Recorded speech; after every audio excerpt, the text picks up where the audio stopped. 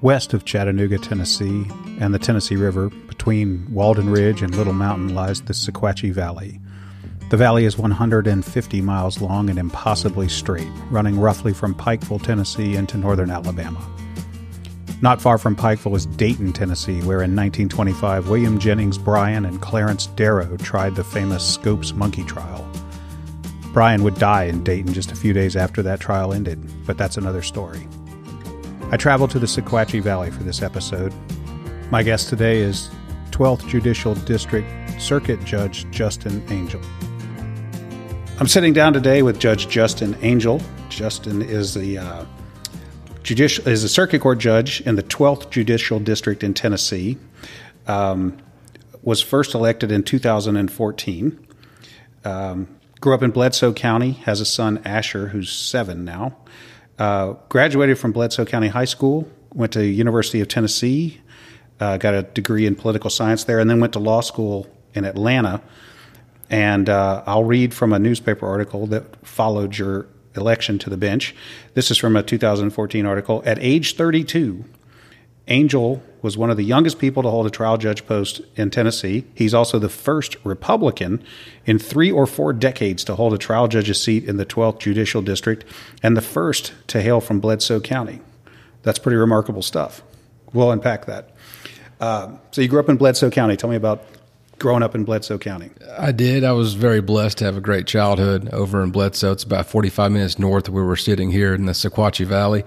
And parents are good, hardworking people who taught me the proper values and how to treat people and be humble, work hard, stay focused, and just really lucky to have them. I have 2 younger sisters, and my parents, they didn't have the opportunity to go to college, and so they really stressed education for me. They wanted me to do good in school and go on to college and create some more opportunities for me that they didn't have. Were you the first person in your family to go to college? Yes, sir. Wow, that's pretty interesting. So what did your parents do when you were growing up? My dad was a manager over at Lazy Boy Furniture Factory, where they built sofas and couches over in Dayton, Tennessee. And my mom, she stayed home for a while. Then she got into like payroll and bookkeeping for different companies. And so they did that growing up. And we were latchkey kids, and they would get up and they'd have to go to work in the Eastern time zone. We lived in the Central time zone, and so they'd have to go to work before we were off to school. I have 2 younger sisters. I'm 4 and 5 years older than them, and I'd have to make sure they got up and got breakfast and ready for school, had everything ready to go, catch the bus and go to school, and then come home from school. My parents would be home, usually a little after we got home from school, and that was my childhood. But we had some land, and my dad he took me hunting and taught me about guns and did all camping and all the fun stuff that I like to still do now and passing on to my son. So you go to University of Tennessee, and when did you graduate there? 2003. 2003. You go to law school a few years later. What do you do in between college and law school? Well, I knew I wanted to go to law school, but I just was not ready to get back into the grind of school. I was fortunate enough to get through UT in 4 years, and then I just wanted to take a break. And so I managed commercial construction, actually really interesting job, Knoxville Preservation and Development. I would manage different projects they had going on. They'd buy old historic homes in North Knoxville, renovate them, put them back to the proper historic code and context, and then sell them. So I managed that for a couple of years, then moved to Atlanta and managed commercial construction for a year, and decided I would give up a really good job in commercial construction and go to law school. Did you always want to go to law school, or did it evolve? So in the summer of '98, I was selected, luckily, to serve as a congressional page in the House of Representatives in D.C. So for that summer, I was 16. I lived in D.C. and worked on the House floor. And which congressman?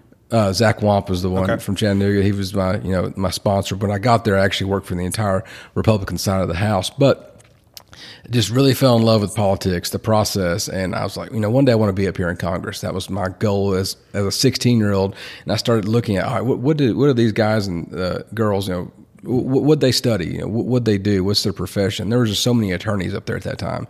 And so at that point I was like, okay, I'm going to go to law school, and that's going to put me on a path to maybe get to Congress one day. That was my dream as a 16-year-old So at 16, you decide, I'm going to go to law school and become a congressman. That was my goal. Yep. All right. Well, you've managed to go to law school. Are you going to be a congressman? You know what? I like what I'm doing now. Okay. I'm fortunate enough to stay home and provide for my son and not have to be in D.C. And I love my job. Yeah. So you get out of law school in 2010, and what kind of?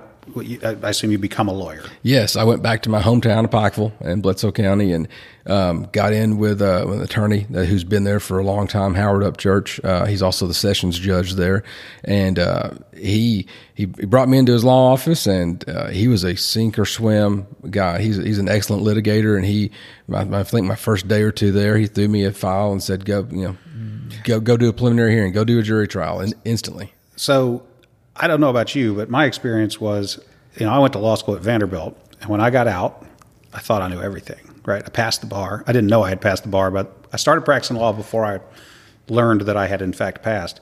But I get out of law school, and I get a great job. I get the dream job that I wanted. I was in a great law firm in Nashville up on the 22nd floor with power lawyers left and right. I had the dream job. And I get to my office in my new suit, and there's 2 Redwells on my desk with a memo from the 2 different partners that assigned me these tasks. And the first one says, prepare discovery in this case. And the second one says, prepare a motion for whatever it was. And I sat there and I thought, I don't know how to do either of those things. Yep. What do I do with I was completely stumped. So I picked up the files and I went down to some third-year associate's office and I said, how do I do this? Mm-hmm. So it turned out for me that law school, I guess, prepared me to be a lawyer, but not in the way that medical school probably prepares doctors to be doctors. Right. What was your experience? Yeah, it definitely doesn't teach you how to litigate and be a proper advocate and how to navigate the judicial system. I think that's a lot of people get out of law school. They don't even know where to file things, what the procedure is in court, any of that stuff. And so, that's why if you're interested in that, you should do your summer internships and whatnot and get some experience. But, Mr. Upchurch was sink or swim. Here's the file, go to court, and do it. And I learned a lot that way, and I was fortunate to have that opportunity. I started doing jury trials pretty quick. So if you're a young lawyer, here's a pro tip. File your own stuff. Go to the courthouse yourself and meet the clerks. Correct. And find out what they like and don't like. Don't send a runner. Don't send a courier. Don't send your assistant. You go do it. That's correct. And that's the thing. You gotta make those connections in the courthouse. The bailiffs, the guards that work the door, everybody, the assistant clerks, everybody there. You need to work those contacts and be polite and be nice, and they will help you. So many times they've saved me. Yeah, one of my mentors early on told me you should treat everybody as if they are tomorrow's juror. That's true. So, all right. So you practice for a few years. And then you decide, I think I'd like to be a judge. Well, sort of. Okay. So how does that happen? Because to be honest with you, you were not in practice very long before you decided to seek a seat on the bench. Yes. And that's not the customary path. Most of the time people are practicing for longer than that before they either are appointed or elected judge. That's true. And so my practice, I was able to build up within a couple of years a pretty strong practice, and I was getting it to the point to where I was making the good income that I wanted to make, but I was working 80 hours a week, and I had a newborn son at the time, and I could see the writing on the wall. I could see that I was creating a great practice, but it was also going to own me. It was going to be a monster. I'd leave for work. My son would be asleep, and I would come home, and he would be asleep, and I would maybe see him on the weekends, unless I had a jury trial on Monday. And then I was in the office all weekend, and I could see the writing on the wall. I went to coach his baseball one day. I wanted to be there for him. Man, that's an amazing.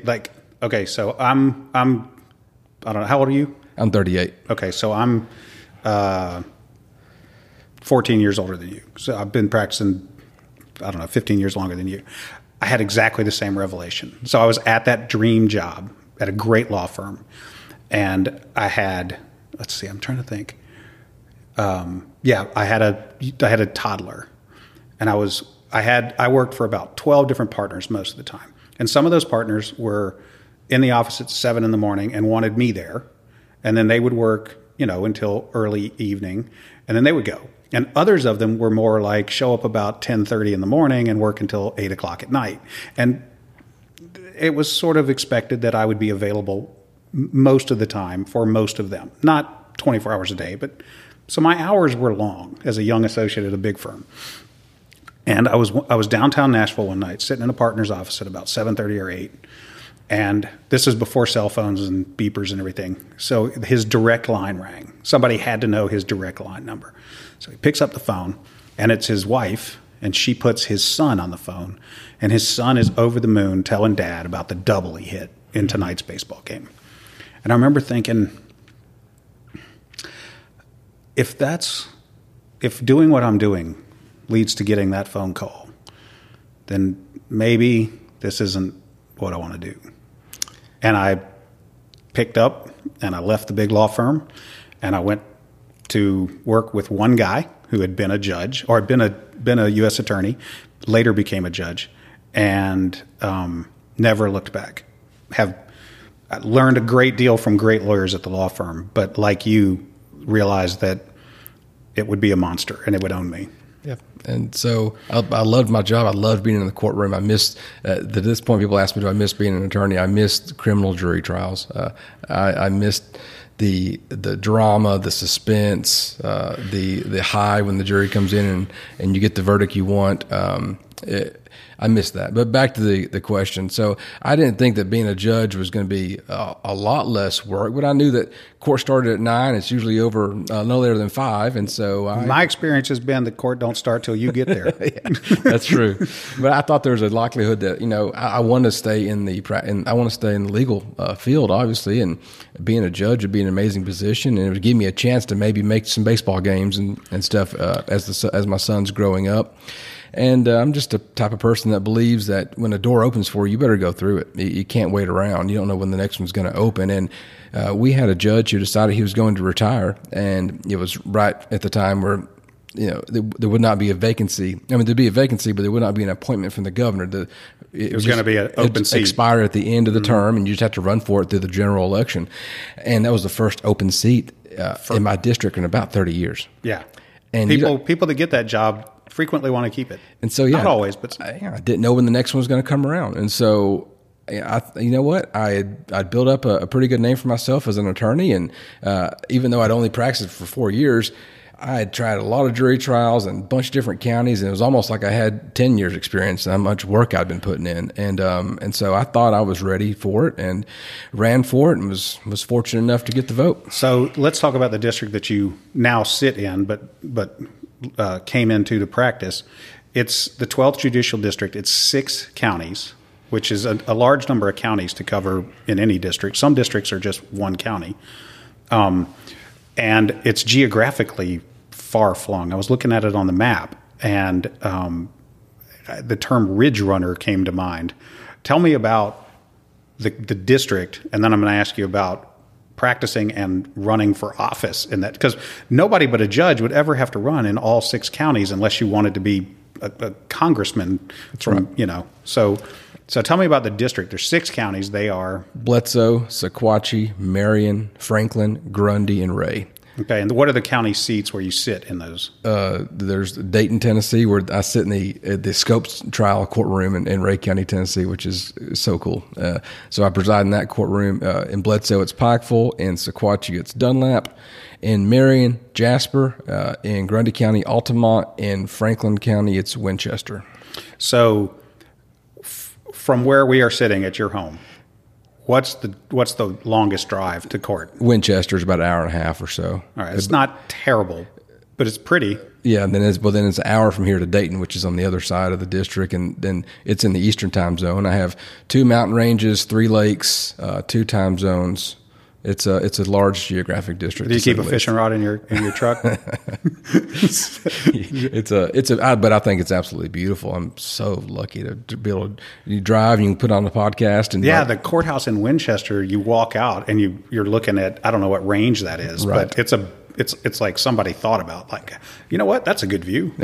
So beautiful spot. And but yeah, you said practicing. It was I was able to somehow work it to where I would have 3 or 4 counties, it seemed like, in a day, or at least 2 or 3 in a day. And you would make one judge happy in the first one you went to, then the next judge you were late for, and then the third one you were even later, and you were covering for your boss sometimes and your own clients, and it was just running around like crazy. It was a very hectic but fun practice. You probably know every barbecue joint up and down the road around here. I do. And then so campaigning in 6 counties.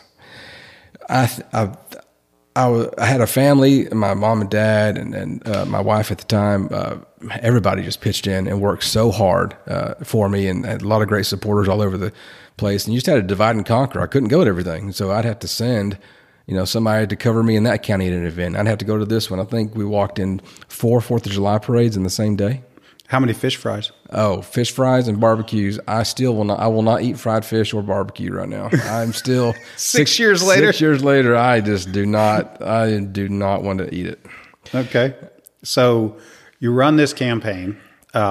Your opponent was the chief prosecutor in the district. And you became the first Republican to win a seat. Was that more about you, more about changing demographic, both? How do you reconcile that? I just think I hit it at the right time. I was able to work very hard, and like I said, so many great supporters and family members that worked very hard for me. I was lucky to have the state Republican Party get behind me, and they helped out a lot. And then it was just the political tides had shifted. You had a lot of the sort of the old Southern Democrat and that had been around forever and been in control in the district. And a lot of these counties, or at least 3 of those counties, will still vote Democrat locally, and then will vote Republican for state and federal offices. And so I just kind of I dissected the numbers and looked at it. And my opponent was going to run as a Democrat, and really he was going to be unopposed. And so it was nothing against him per se. I just was like, I'm going to give the voters an option. I'm going to give the voters a conservative Republican option here, and it worked out. So how do you manage your docket now? You've got. Are there other circuit judges that you share the circuit with? Yes, I have. So there's 2 other circuit judges and a chancellor in my district. And the circuit judges, we preside over civil and criminal matters. And for those who don't know how the system's broken down, each county has a sessions court judge. They handle misdemeanors, and they can't do jury trials. Circuit court is just a step above that, where we can do jury trials. So I preside over murders, robberies, drugs, and then civil side, medical malpractice cases, personal injury, divorces, custody, land dispute contracts, all that stuff. All in the same day, or do you divide them up? Do you have like civil docket day in Sequatchie County on a Tuesday, or how does that? In both. Some of my counties, the criminal docket would be so large that day that I can't do anything else. And then some of the counties, the dockets are a little thinner, so I can do a criminal and civil day. So I can call a criminal plea assignment docket and get a status of all these cases. And then I'll tell the DA and the attorneys, hey, go in the jury room and talk about the cases. I'm going to call the civil docket at this time. And I start calling civil cases up, and I'll do a divorce or a little land dispute, or maybe an order of protection or something. And then I'll finish that up, and then I'll call the DA and the attorneys back out and say, all right, the criminal docket's resuming. Let's go. So sometimes when you have these multiple county districts, some of the counties are more heavily populated. So you tend to spend more time presiding there.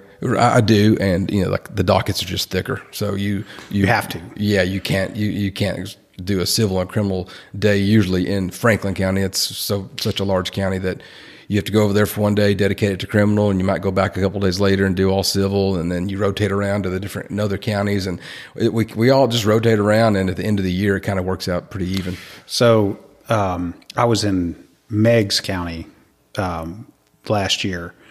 And I got the impression that they don't have a lot of courtroom time in Meigs County. Like, it seemed like there were a lot of people there, and I thought, wow, this is busy. And then they were like, no. We only do this like twice a month. Mm-hmm. So do you have a county like that where you only get there once every other week or something like that? Yeah. Some of the counties are like that. Yeah. Okay, so you like the job. Love it. You're going to keep the job? You're going to try to keep the job? I'm going to try to keep it. I'm going to run again in 2022. And those are 8-year terms? Yes. That's good. Yes. All right. So you heard it here first. The re-election campaign has begun. Well, it can't officially begin until your intent is to. My intent is to. You can't name a treasurer yet. You can't announce that until I think it's 100 days before the primary. Okay, but right now, if you had to make that choice, you would say yes. I love my job. Okay, good. All right. So here's a question I ask judges when I have the opportunity, and this is one reason that I don't think I would ever really want to be a judge. When you got elected, did you find that you had suddenly new friends, or that people that you knew treated you differently? Yes, they did, and I hopefully, I feel like I haven't changed any. I feel like I'm the same guy, but it is a mind trip. It is different whenever all of a sudden when you walk into a room, people stand up and people start calling you Your Honor, and people do what you tell them to do, or they go to jail. And then, so you have to, they call it, like black robe fever. You can't let it get to your ego and let it affect your personal life. And so, a lot of judges will talk about this at conference. Everybody gives you all this respect, and then you might get home and your significant other is mad at you because you didn't take the trash out. Right. And you're like, hey, I'm a judge. You know that. Yeah. There's a great scene in the series The Sopranos where Tony Soprano, the mob boss, is. He's the boss. Love the show. Right? Yeah, love that. And he gets home one night, and his wife Carmela is giving him a lot of grief because he didn't pick up the dessert, the cannoli. Mm-hmm. Like she's just wearing him out about it. Well, and so as far as that goes, your friends, my friends I've had forever, they're still my friends. Nothing like that has changed. But being a judge actually is very isolating. And that's part of the reason I don't think I'd ever really want the job. People don't really understand that. They think that everybody wants to be around you and talk about cases. They can't. If you go to lunch with an attorney and you could talk about everything in the world except a case. If somebody sees you at lunch, then all of a sudden now that next time that attorney's in front of you, they're going to file a motion to recuse that you're friends. Yeah. And people are really careful about, perception, about, ex parte communication with a judge. And I drive alone in my truck to court. I usually sit alone in chambers. If I go to lunch, I'm sitting alone at lunch, and then I sit alone in the truck on the way home. It's actually a very isolating position. Now might be a good time to mention that I don't have any cases in front of you right now. Correct. And in fact, in all of history, have only been in front of you briefly once, and have no plans to. I have no cases pending. So, the judges in my district tend to go to lunch together, and I mean, I get it, but I think it would be tough. You do have a whole new set of layer of rules about that you have to follow. We have not only the professional code of conduct that attorneys must follow, because we're still attorneys as far as we have to keep our law license. We don't get to practice because we're full-time judges, but then also we have the judicial code of conduct as well. So there are a lot of rules. Yeah, there's a lot of what you can't do in the judicial conduct. Yes. It carries over to like social media and stuff. You have to be very careful about how you manage that. Yes, and if you've seen mine, I'm on Instagram. It's mostly me and my son. I don't really get into any hot button topics or talk about politics or anything too much. Yeah. So has the reality of being a judge matched your expectation of what it would be like to be a judge? Because lawyers, obviously, to run for the job that you have now, you have to be a lawyer, and presumably you have to have been in court. So you've seen the job done. And you've seen, judges, but then you become one. Does your experience as a judge match up with what you thought it would be? It does now. I did not anticipate the level of stress that goes into making some of the decisions I have to make. I knew there'd be tough decisions, obviously, but once you're sitting in that seat and you have to decide how many years somebody spends in prison, you have to decide where children live in a custody case, and just so on and so on. Millions of dollars at stake in certain lawsuits, and that's another reason I don't think I would ever really want to be a judge, because I'm perfectly happy being a mercenary. Just give me one side, give me the file, give me the rule book, give me one side, wind me up. I'd be just as happy taking the other side. But with a judge, you got to actually I can just lay it on your doorstep and be like, here's my proof, here's my witnesses, here's the documents. Good luck. In the court, yes, in the courtroom, you know, both sides present their arguments, and then it's in front of me, it's in my lap, and all the eyeballs are on me to make a decision. And if I don't make the right one, people can suffer. If I take things for granted or lose my patience, people can suffer. I can get appealed and get reversed, and there's many things that can happen. But you talk about your expectations. I knew it was going to be a tough job, but also a fun job, because it was just the different dynamic of presiding over a case, and you don't have either side. You're in the middle. You're a neutral person just trying to make the best decision. The first year I was on the bench, I felt like I was in the wrong chair. Like, what? Why are y'all letting me sit up here? Sort of thing. I felt like I should have been, be down there with the attorneys. It was just awkward, just a lot of change. And then your second and third year, I kind of felt like I got maybe a little cocky, a little ahead of myself, probably made some rulings or decisions that, I could have done a better job at in retrospect. But then I kind of felt like I hit my stride fourth and fifth year. I kind of feel like I was able to do my job confidently, and to the best of my ability, and render some good decisions. And I really have felt good about my performance lately on the bench, and I just hope I can keep getting better and better every day. Do you remember your first jury trial that you presided over as a judge? I was thinking about that the other day, and I do not remember. And when I first took the bench, I was presiding over, it's probably about at least one trial a month, and that really has started to drop, civil and criminal. Their civil cases are settling out, criminal cases are pleading out. I don't remember the first trial I presided over, but I do remember some of the unique ones I presided over, some murder trials and so forth. So people that don't do what we do often think that the murder trials are like dun dun dun dun dun dun, like the TV version that they see. It's not at all like that. But what's one that you remember presiding over that sticks out? Well, there was a homicide trial in Sequatchie County, and a man stabbed a woman. He stabbed her in the back one time with a kitchen knife in the kitchen of this mobile home, and just one time, and it through the back, and it slit her aorta from the back, and she just dropped and bled out within a minute or so. She bled out, and just the pictures of her just dead on the kitchen floor, and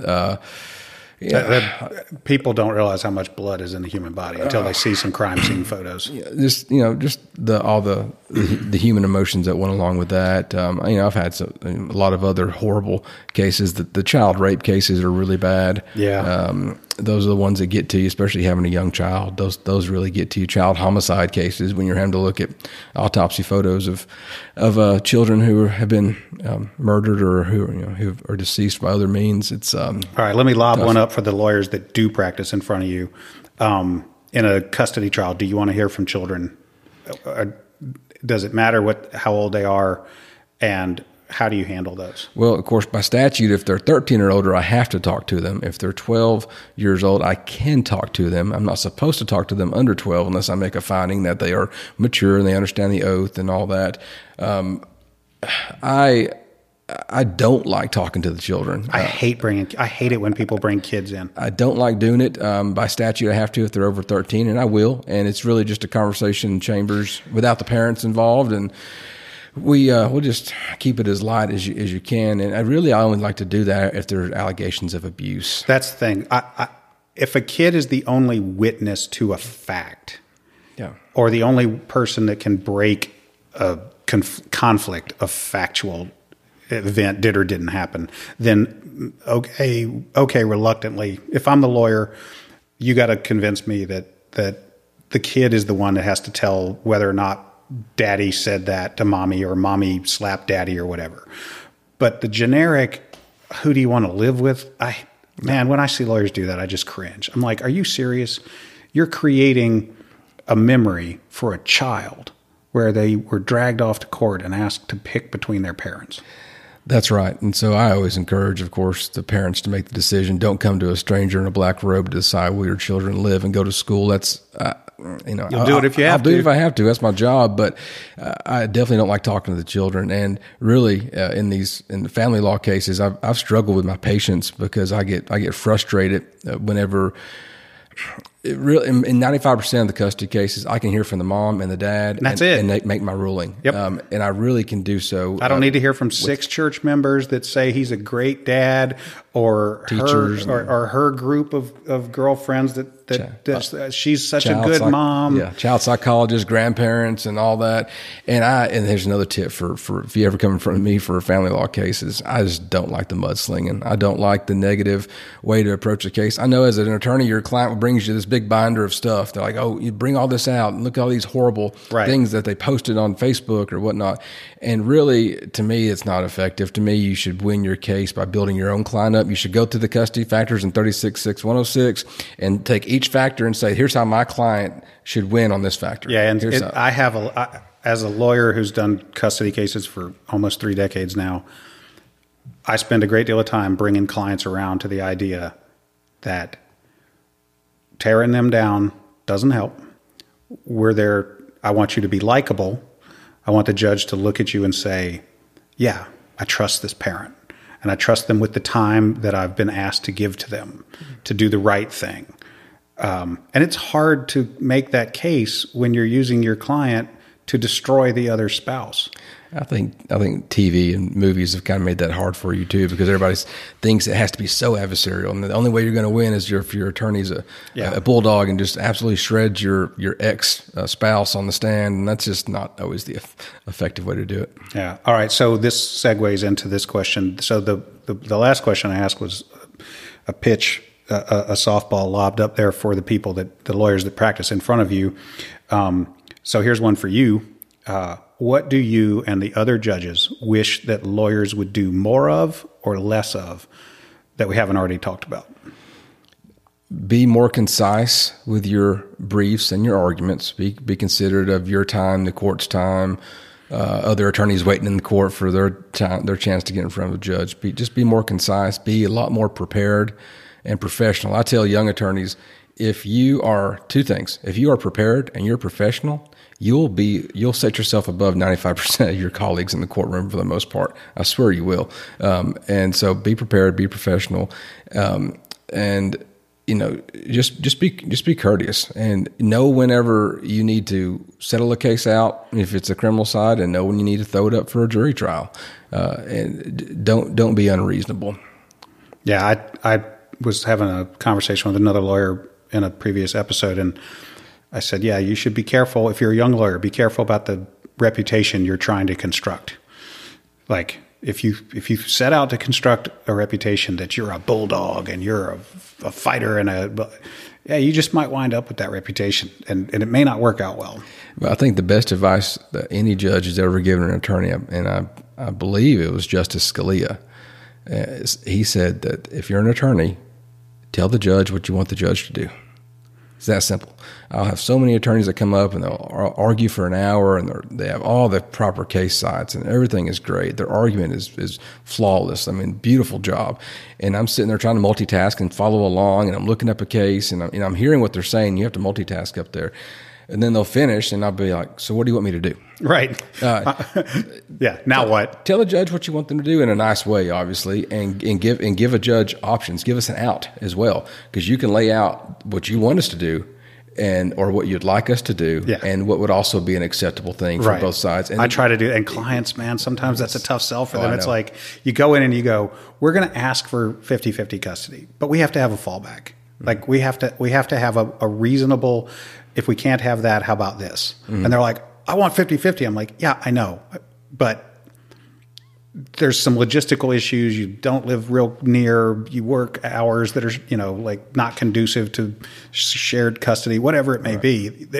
We can't roll an all or nothing choice here. Right. Cut to the chase and tell me what you want me to do. Yeah. Give me an option. So have you ever held anyone in direct contempt? And before you answer that question, let me explain to people that may not know what that means. So there's several different kinds of contempt, but the question I've just asked has basically this: has anyone ever acted such a fool in front of you in the courtroom that you said, "That's it, put him in the custody, put the cuffs on him, and take him to the jail and let him sit for a while"? I have.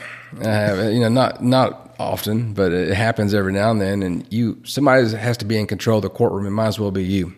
So it might as well be the judge if somebody's going to be in control of the courtroom. Right. And so you can't let anybody else take control of the courtroom. You can't let people interrupt. You can't let people disrespect the decorum and people's time. Some people, most time when you're in court, it's probably the most important day of your life as a litigant. And then you need everybody to focus and be professional to make sure that you get your day in court.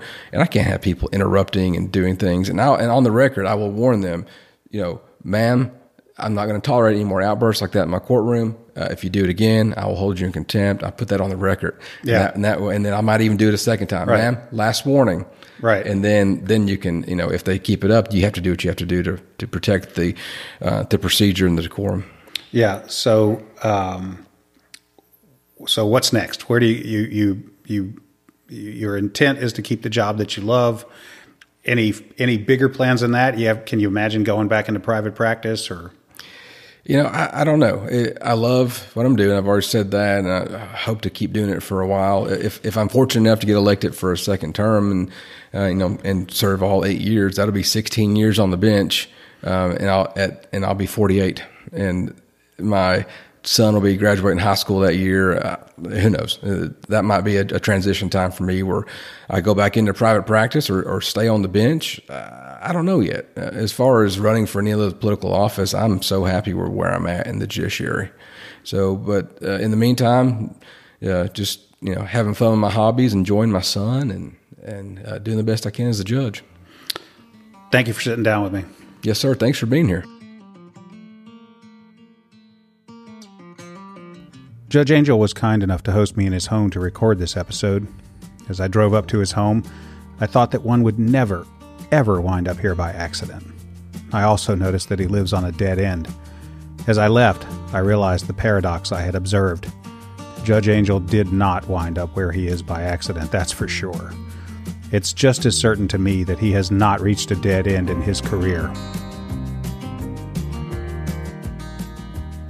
If you like what I'm doing here, click subscribe so you won't miss any future episodes, and follow me on other social media. I have the handle Ready for Trial on just about everything. Until next time, this is Dana McClendon, and this has been Ready for Trial.